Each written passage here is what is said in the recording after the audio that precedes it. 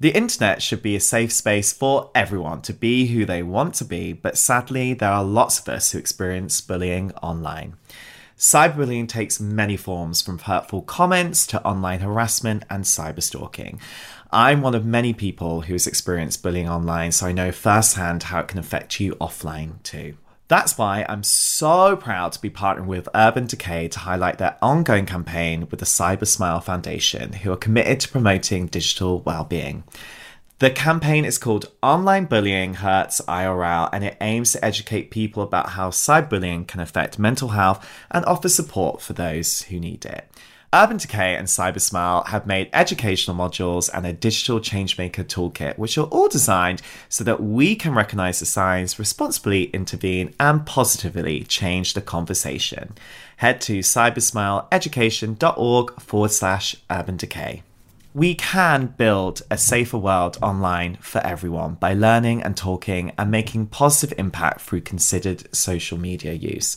If you're struggling right now, we have got you. And remember to talk to people you trust. You are never alone offline, even if you feel it online. Hey, I'm Josh Smith and welcome to Rain. This podcast is all about empowerment and open conversations with incredible guests. So let's get straight into it.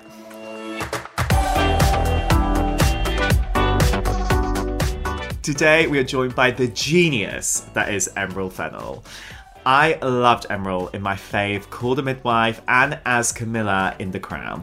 But she's now turned her talents to writing and directing. Her first movie, Promising Young Woman, won her an Oscar for Best Original Screenplay. And now she's back with her second movie, Saltburn, which follows Oliver, played by Barry Keoghan, who skips off to Oxford University, becomes obsessed with the jock on the block, Felix, played by Jacob Elordi. And it is one racy, dark, and hilarious movie, and your jaws are gonna be on the floor. Emerald and I talk all about Saltburn, and just like the movie, this chat has range, as we cover everything from the cheeky girls, how to master a camp one-liner, obsession with boys, and the desperate need so many of us feel to fit in. I love how Emerald aims to create a safe space on set for everyone to thrive, and we need more spaces like that, don't we?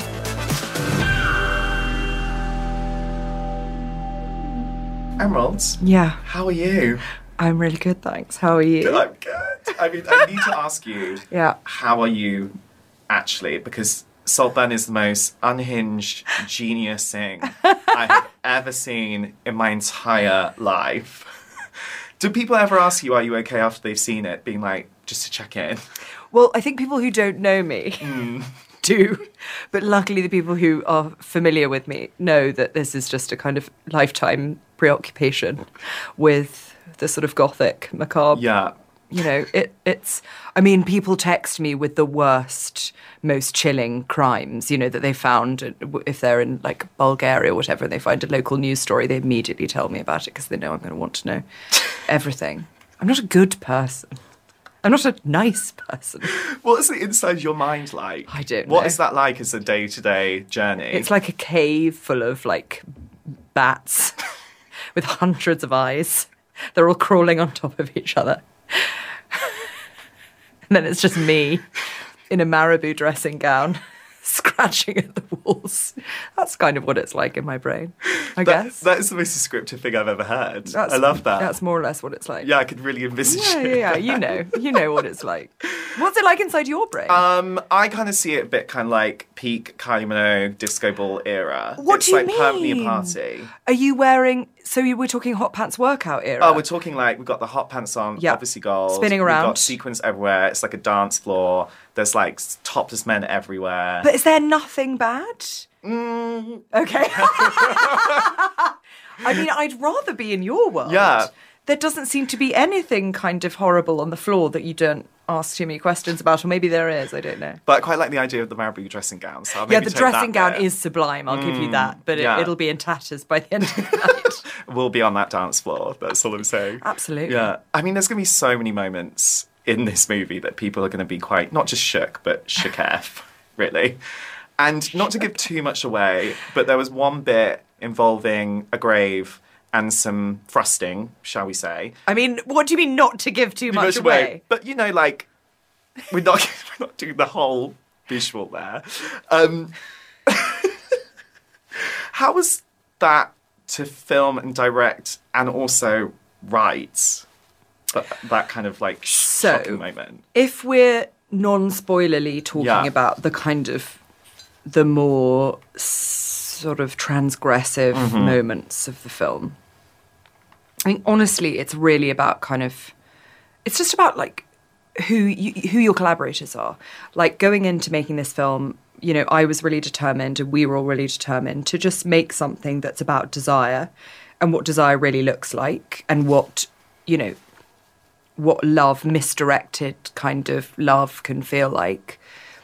And so obviously, you know, a huge part of that doesn't look, you know, isn't necessarily picturesque, or I would argue it sort of, you know, might be, but it's just that thing of like, you know, that's the thing I love so much about Barry, particularly as a performer, is he just know, you know, you need to give him a look and he knows exactly what you mean, and he's in it as deep as I am, and has no interest in making something kind of flaky or kind of half-assed or half-cocked. Like, we set out to make something that felt sticky and difficult and complicated and sexy, and that requires like a lot of trust between all of us and a lot of you know, just commitment, I guess. Yeah.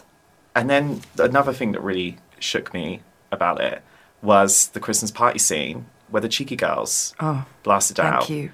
I mean, Have a Cheeky Christmas. I haven't heard it in probably about a decade. But that's the comeback we all need in our lives right now. What made you decide to bring back the Cheeky Girls? Oh, my God. Thank you for asking. Thank you for noticing. Because, you know, obviously the film is set in 2006, 2007. And you have to be so careful with music, especially if you're as obsessed with music as I am. You know, we make sure that when we do the first few passes of the film, we don't use any music at all to make sure that, you know, we're not cheating. Because obviously, the moment you have the Cheeky Girls in, it's like the best film ever. So you've got to sort of make sure it can stand on its own 2 feet. But that was a really difficult one, actually. A Christmas song is difficult because if you're trying to be specific about an era, Christmas songs are perennial. So, you know, most good Christmas songs, they live forever, right? So you don't necessarily know. I mean, we all know that Mariah Carey's wonderful dream hit, All I Want for Christmas Is You, is 30 years old because it's celebrating its birthday this year. But generally speaking, it could have been 5 years ago, right? It could have been 20, whatever. So we needed to find something that felt of its time. And so we looked at the Crazy Frog, obviously, who has... Thank God you didn't bring that back. Can I just tell you? He's gone. What do you mean he's gone? We can't find him. So you couldn't find him anywhere? He's gone. Oh my God. Is he in the Costa del Sol? Under a pile of lady frogs? We don't know. We don't know. He's made all of his money and now he's just off. He doesn't need it. He's in his motorcycle jacket. He's got no pants on. He's riding around town, not a care in the world. Can't find him. So there you go.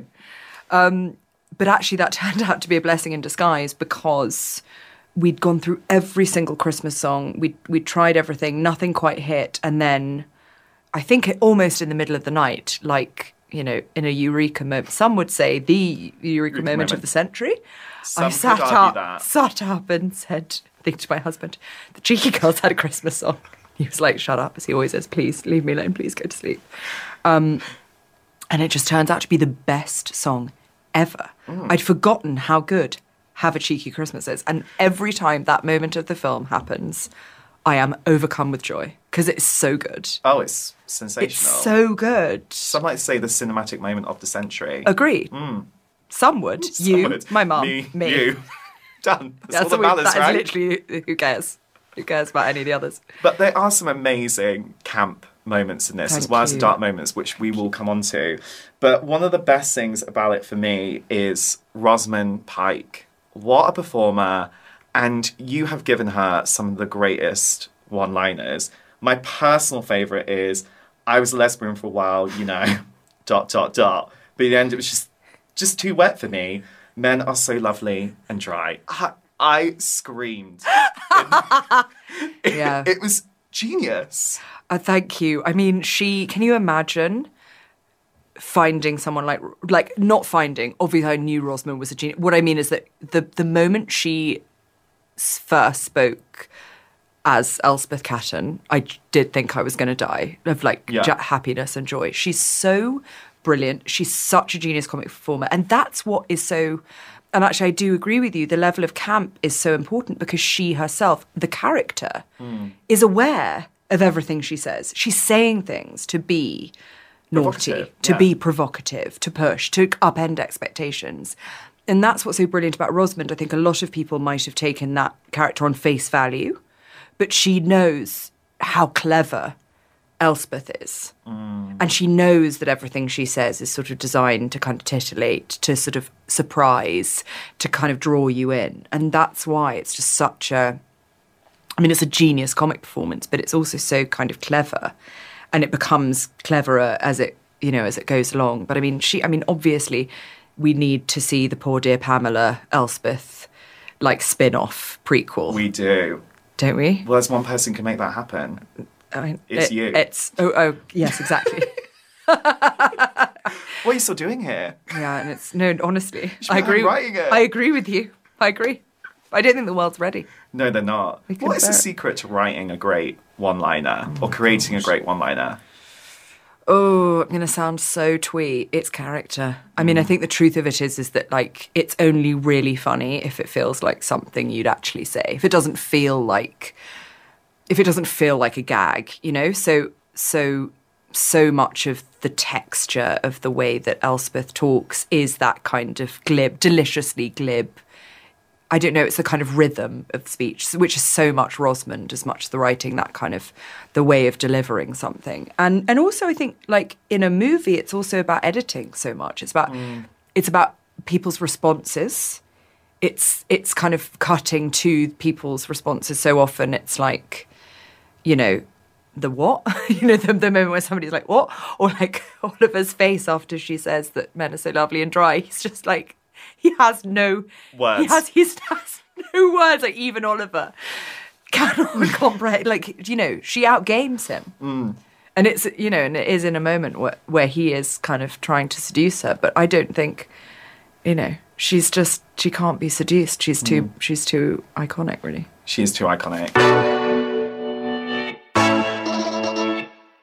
This month marks Anti-Bullying Week and World Kindness Day, so you might have noticed this series of Rain is all about how we can build a safer and more welcoming world online. Bullying, both online and offline, can affect your mental health, and as someone who's experienced bullying in both worlds, I know how isolating that can be. So it feels really special to be partnering with Urban Decay and Cybersmile to talk about their Online Bullying Hurts IRL campaign. Head to cybersmileeducation.org/Urban Decay to find Urban Decay and Cybersmile's educational modules and their digital changemaker toolkit to help call out and stop cyberbullying for good. Together, we can and we will make the internet and social media a safe space for me, for you, and for everyone. Hey, it's Kaylee Cuoco for Priceline. Ready to go to your happy place for a happy price? Well, why didn't you say so? Just download the Priceline app right now and save up to 60% on hotels. So whether it's Cousin Kevin's Kazoo Concert in Kansas City, go Kevin, or Becky's Bachelorette Bash in Bermuda, you never have to miss a trip ever again. So download the Priceline app today. Your savings are waiting. Go to your happy place for a happy price. Go to your happy price, Priceline.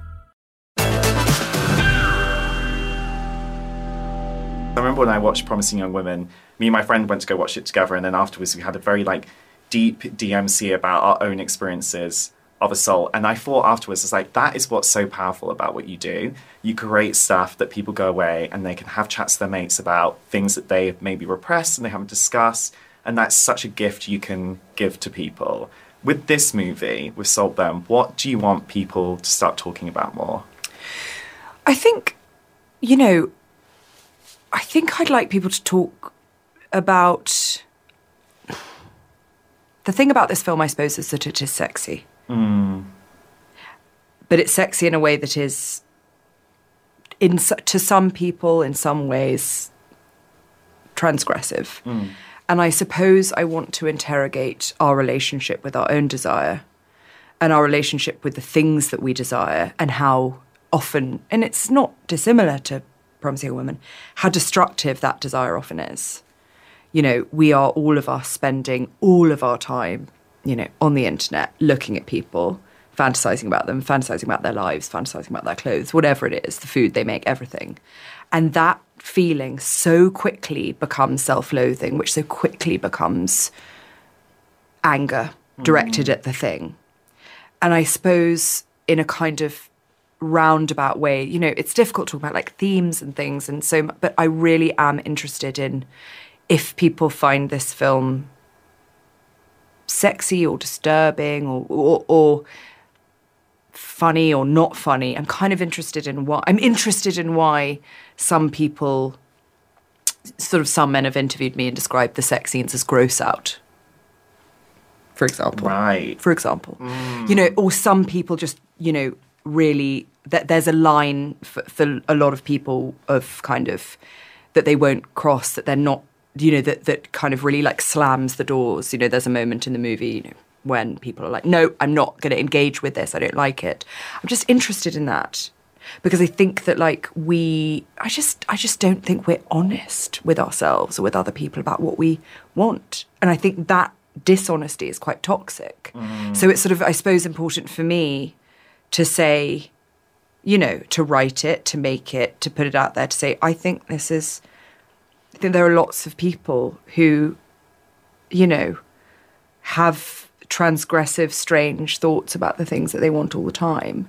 Shouldn't we all talk about it? Shouldn't we all think about it? Should we all be like familiar with that feeling at least, or interrogate it, or feel comfortable talking about it? And that's because if you talk about it, it eradicates the shame. Totally. And the shame is the thing that silences people, isn't it? The shame is the thing that makes it feel bad. The shame is the thing that leads to violence. Always. Really. And so, and that's also to kind of like make this film, like this is to be very like philosophical and grandiose. Also, I just wanted to make something that was a really good time and funny and silly and over the top and baroque and gorgeous and crazy. So there was all of that sort of stuff. But absolutely, I think if you can't talk about this stuff, if we, you know, because I'm kind of quite facetious and I think people often are pretending to be shocked. I think that's very true, actually. So I'm interested when people say like, oh, this is, my question is always, are you really shocked, or are you pretending to be shocked because we're having a public conversation, or are you really shocked, or are you just not willing to think about it? Or really, you know, do you feel more comfortable looking at naked women than naked men? You know, sort of course, the movies I grew up in have so much, the way that they use women's bodies, you know, in all sorts of ways was so normal. There's nothing in this film that's really actually, I mean, almost all of it's just in close-up. Yeah. There's sort of, it's not, it only feels dangerous. It's not actually, I mean, you know, of course, there are a couple of moments. Yeah. But, you know, do you know what I mean? Like, actually, there's nothing, so much of it is what the audience brings to it. That's what I'm interested in, I guess. And it's also that idea of obsession, because we've all been so royally obsessed with someone, it makes us go stir crazy. Totally. I mean, I haven't really been obsessed with someone to the level that I want to, like, drink their bath water or, you know, rim their plug hole. Yet. There's always time, okay? There's always time. Yeah. For all of us. There's always time. But no, you're absolutely right. That feeling, and it's not necessarily about the literal, like, ins and outs of the bathtub, for example. Yeah. But it is about that feeling that we all recognise of like, oh, I'd have just lost my mind. You know, I'd have pretended to be anyone. I'd have said anything. I'd have done anything. I'd have debased myself in any manner of ways just to get this person's attention. You know, the kind of, actually, I think there are lots of things more shaming than the kind of like sad little sexual deeds that we perform. But the sort of like changing the way you dress and the way you talk. And I don't know, there's so much about how deranged we become in the presence of something we want, that hopefully at least that is something people kind of recognise. Well, I think that's a universal thing, isn't it? That obsession with popularity, which you see in this movie so well, and we've all done it. We've all tried to desperately fit in our life. Is there a time when you've really tried to fit in? I mean, the thing is, I'm so slippery that my whole life is about fitting. You know, I wish I was more the opposite. I wish I was more fixed and resolute. But I think I can literally get into any old shit. Do you know what I mean? If I'm talking to someone who loves any manner of nonsense, yeah. I can, in the moment, be totally obsessed with, you know, whatever mad thing. Because my main, I suppose, imperative is I don't know what it is. But so I kind of wish more that I was less wanting to fit into whatever that was. I mean, definitely, I remember when I was at university, my tutorial partner, you know, you see kind of a similar thing in this film. My tutorial partner, I was halfway through reading an essay, and he stood up and said, "This is a waste of my time." And left. Brutal. Yeah, I know. And look at you now. And look at me now, bitch. No, but it was more that that was kind of that was the game there. The game was not just to outsmart each other or to write the best essay. It was to kind of alpha. It was a kind of weird, sort of interesting dynamic. And also what was even more interesting was I didn't even mind that. But, you know, it was part of, they were kind of bringing us up to kind of, to be argumentative and undermining and kind of cruel. It was like part of the game. And then, you know, and your tutor was there sort of like prodding. You know, it's a very odd way of like teaching people. It's very dark. Very dark, yeah. Very dark. Very dark. But obviously I loved it for that reason. Yeah. It went into the cave, it comes. Yeah, into the come cave. into the cave. We'll bring this back come at some into point. The cave, yeah. But that's one of the aspects of the movie as well. It's that whole idea of we're totally okay, everything's absolutely fine, and then behind the scenes, everything is very much not okay. And we are very guilty of that, especially in our culture in Britain, of, you know, perpetuating that idea. And like when you do something like this, where you're with quite dark subject matter for quite a while, and we're promising a woman, how do you look after your own mental well-being when you're going through that? Sorry, I shouldn't laugh. I mean, the answer is I don't. Yeah. I think that writing is the thing that makes me feel better always, and always has been. And so it's actually kind of now, when a film has come out, when something's finished and you're sort of talking about it, which is always lovely actually, but it's now about 2 years since I finished Saltburn, the writing, and I start to get really itchy. My brain, my body, everything starts to get itchy because I need to go away and write, because usually I realise what's wrong with me after I've written something. Like, right. In COVID. That seems to work. It's like in COVID, you weren't allowed to touch anyone. You weren't even allowed to breathe near each other. So it makes sense that everything in this is about bodily fluids. You know, it's really only afterwards that you are able to see these things sometimes. And so for me, I look after my mental health by kind of writing these awful worlds, and I can put everything in there, I guess. And just channel it in there. Yeah, just an enormous amount of antidepressants. And then Bob's your uncle. Bob's your uncle. A functioning mother Here of we two. go. Woman of the world. Women of the year, always. But then one of the interesting things about this film I found is you could definitely class it as a queer movie as well. But what I love about it is that no one ever labels their sexuality, ever. And I think that's a very progressive thing that we're seeing in movies now, where we're not labeling people willy-nilly. We're letting them, you know, become the people they want to be or they are, and they're kind of finessing, and we're going on that journey with them. Was it important for you that you weren't going to label what their sexuality was? Totally, because I think also just, I'm not sure necessarily that desire even works like that. Some, you know, it's a kind of constantly evolving thing for everyone. And the things that people want often are hugely surprising to them, or in fact the thing that they don't want the most. Like, I think that's another thing, is that there's a moment, but there's a kiss that happens in the scene, which is at the worst possible moment between two people who hate, you know, or are in a kind of very complicated moment. And it is both repellent and unbelievably sexy, because you completely understand the impulse of doing the thing that's going to hurt yourself the most at the moment is going to be the most I don't know, kind of. So it's to say that, like, it just felt to me that everyone in this is kind of, everyone. It's an omnivorous. It's like it's a feast. Who are you gonna consume first? It feels rude to have to choose when there are so many. Yeah, and I think that's it. Is that all of them? And again, it feels maybe unique to maybe this kind of family too. That when you're, that they've always been perhaps a little queerer than, because they've been able to kind of do what they want behind closed doors, which means that they've been able to kind of realise their desires perhaps more freely than other people would have been. So it's perhaps a kind of slightly, and all of the stuff, the kind of the way that the houses are built, they're built for voyeurism. There are mirrors everywhere hidden so that the staff can see who's in the room, if anyone needs a top up, there are doors everywhere so that people can enter and exit staff can enter and exit without anyone in the family knowing, so things can just be cleared up. Anything unpleasant or seedy that happens is swept away, things are fixed. And that is such a potent sexual dynamic, because you're in a place that you're asking to be watched, and it's irresistible not to watch. So I think already you're just operating on a level where everyone is it's all sexually heightened all the time.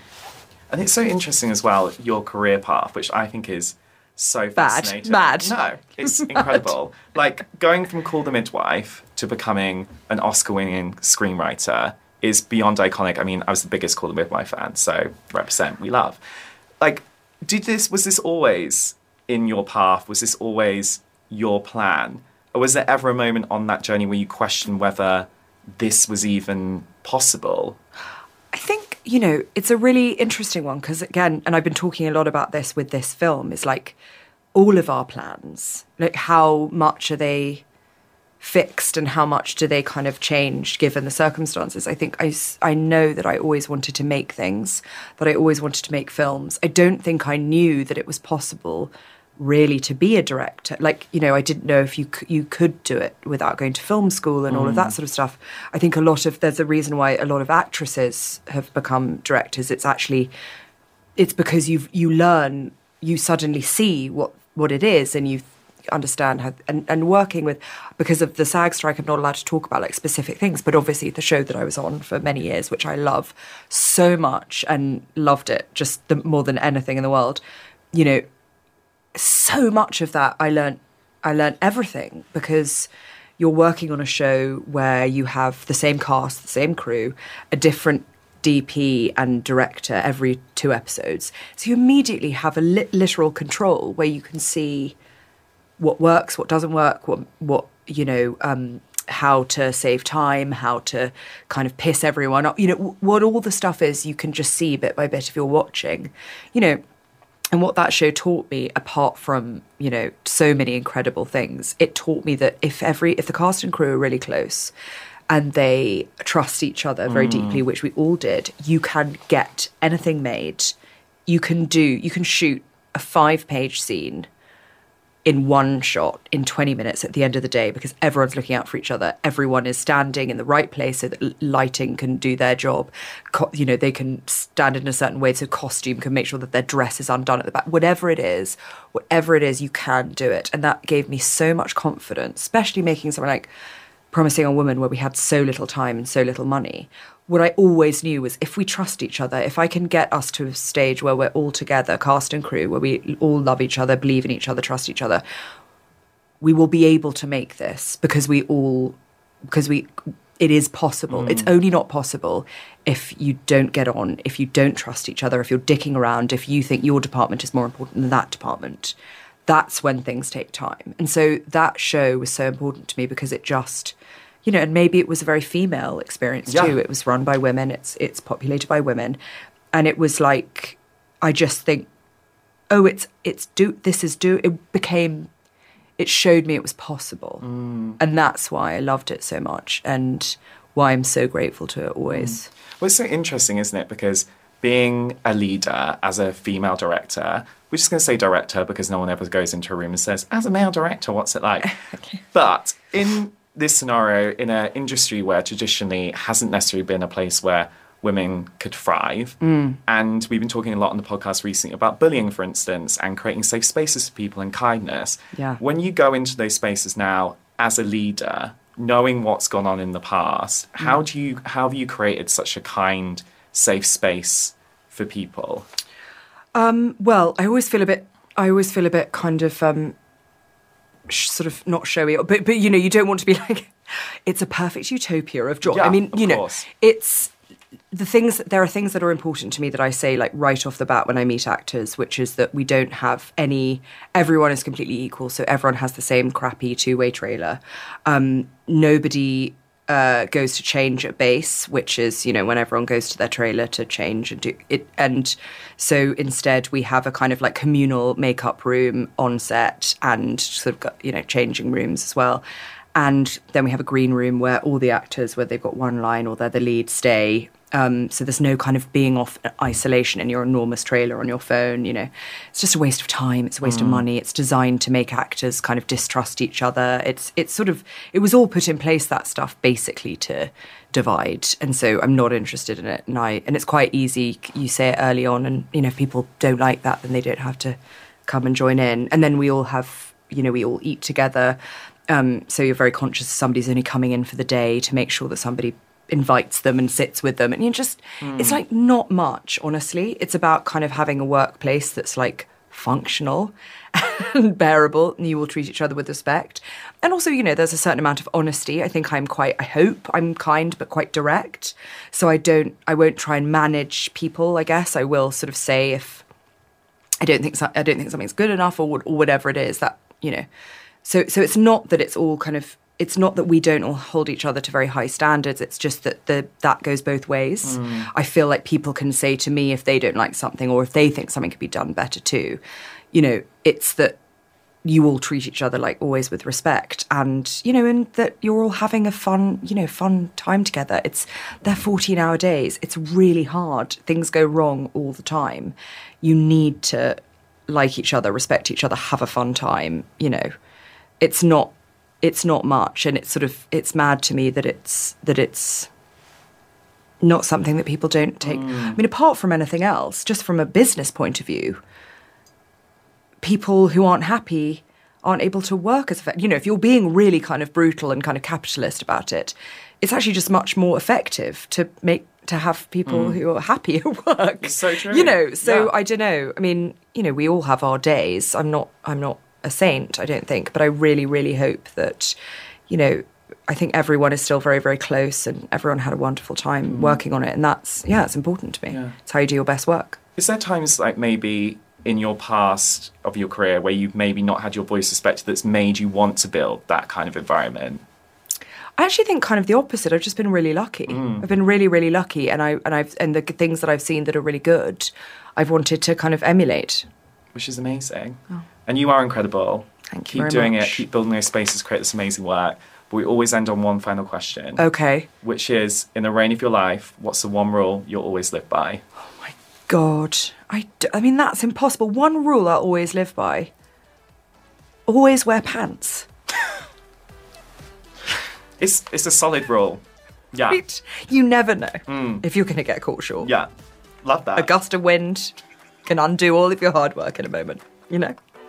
Iconic. Tess Thompson once said, wash your bits. So that's right up there with it. Good for her. Yeah, love Good for that. her. Yeah. Yeah, I'd include Cleanliness that, yeah. is close to godliness. Yeah, That's quite. what we like. You're amazing. Thank you for making such another incredible movie. Thank you.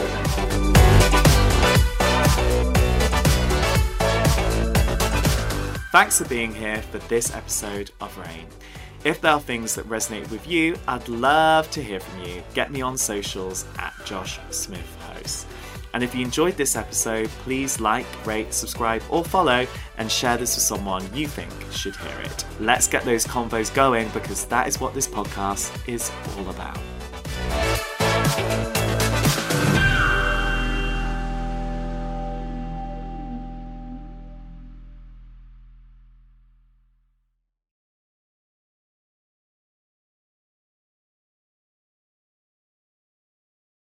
Hi babes, me again. Just wanted to tell you about something very exciting. I can't believe I'm about to tell you this, but I've written a book and it's called Great Chat. As you know, I love to chat, plot spoiler, and I love talking to people about their lives because, as I always say, talking and listening is so powerful. The book is all about how you can master conversation and transform your life, just like it has for me. I've used my experience from all the amazing interviews I've been lucky enough to do, as well as a load of research to help you deal with everything from making new friends to embracing difficult discussions. Great Chat should never be underestimated. It can truly improve your well-being, allow you to create the life you want, and bring the connections you are so deserving of, babes. You can pre-order Great Chat today in hardback, ebook, and audiobook, read by me, no less. And it's out on the 20th of June.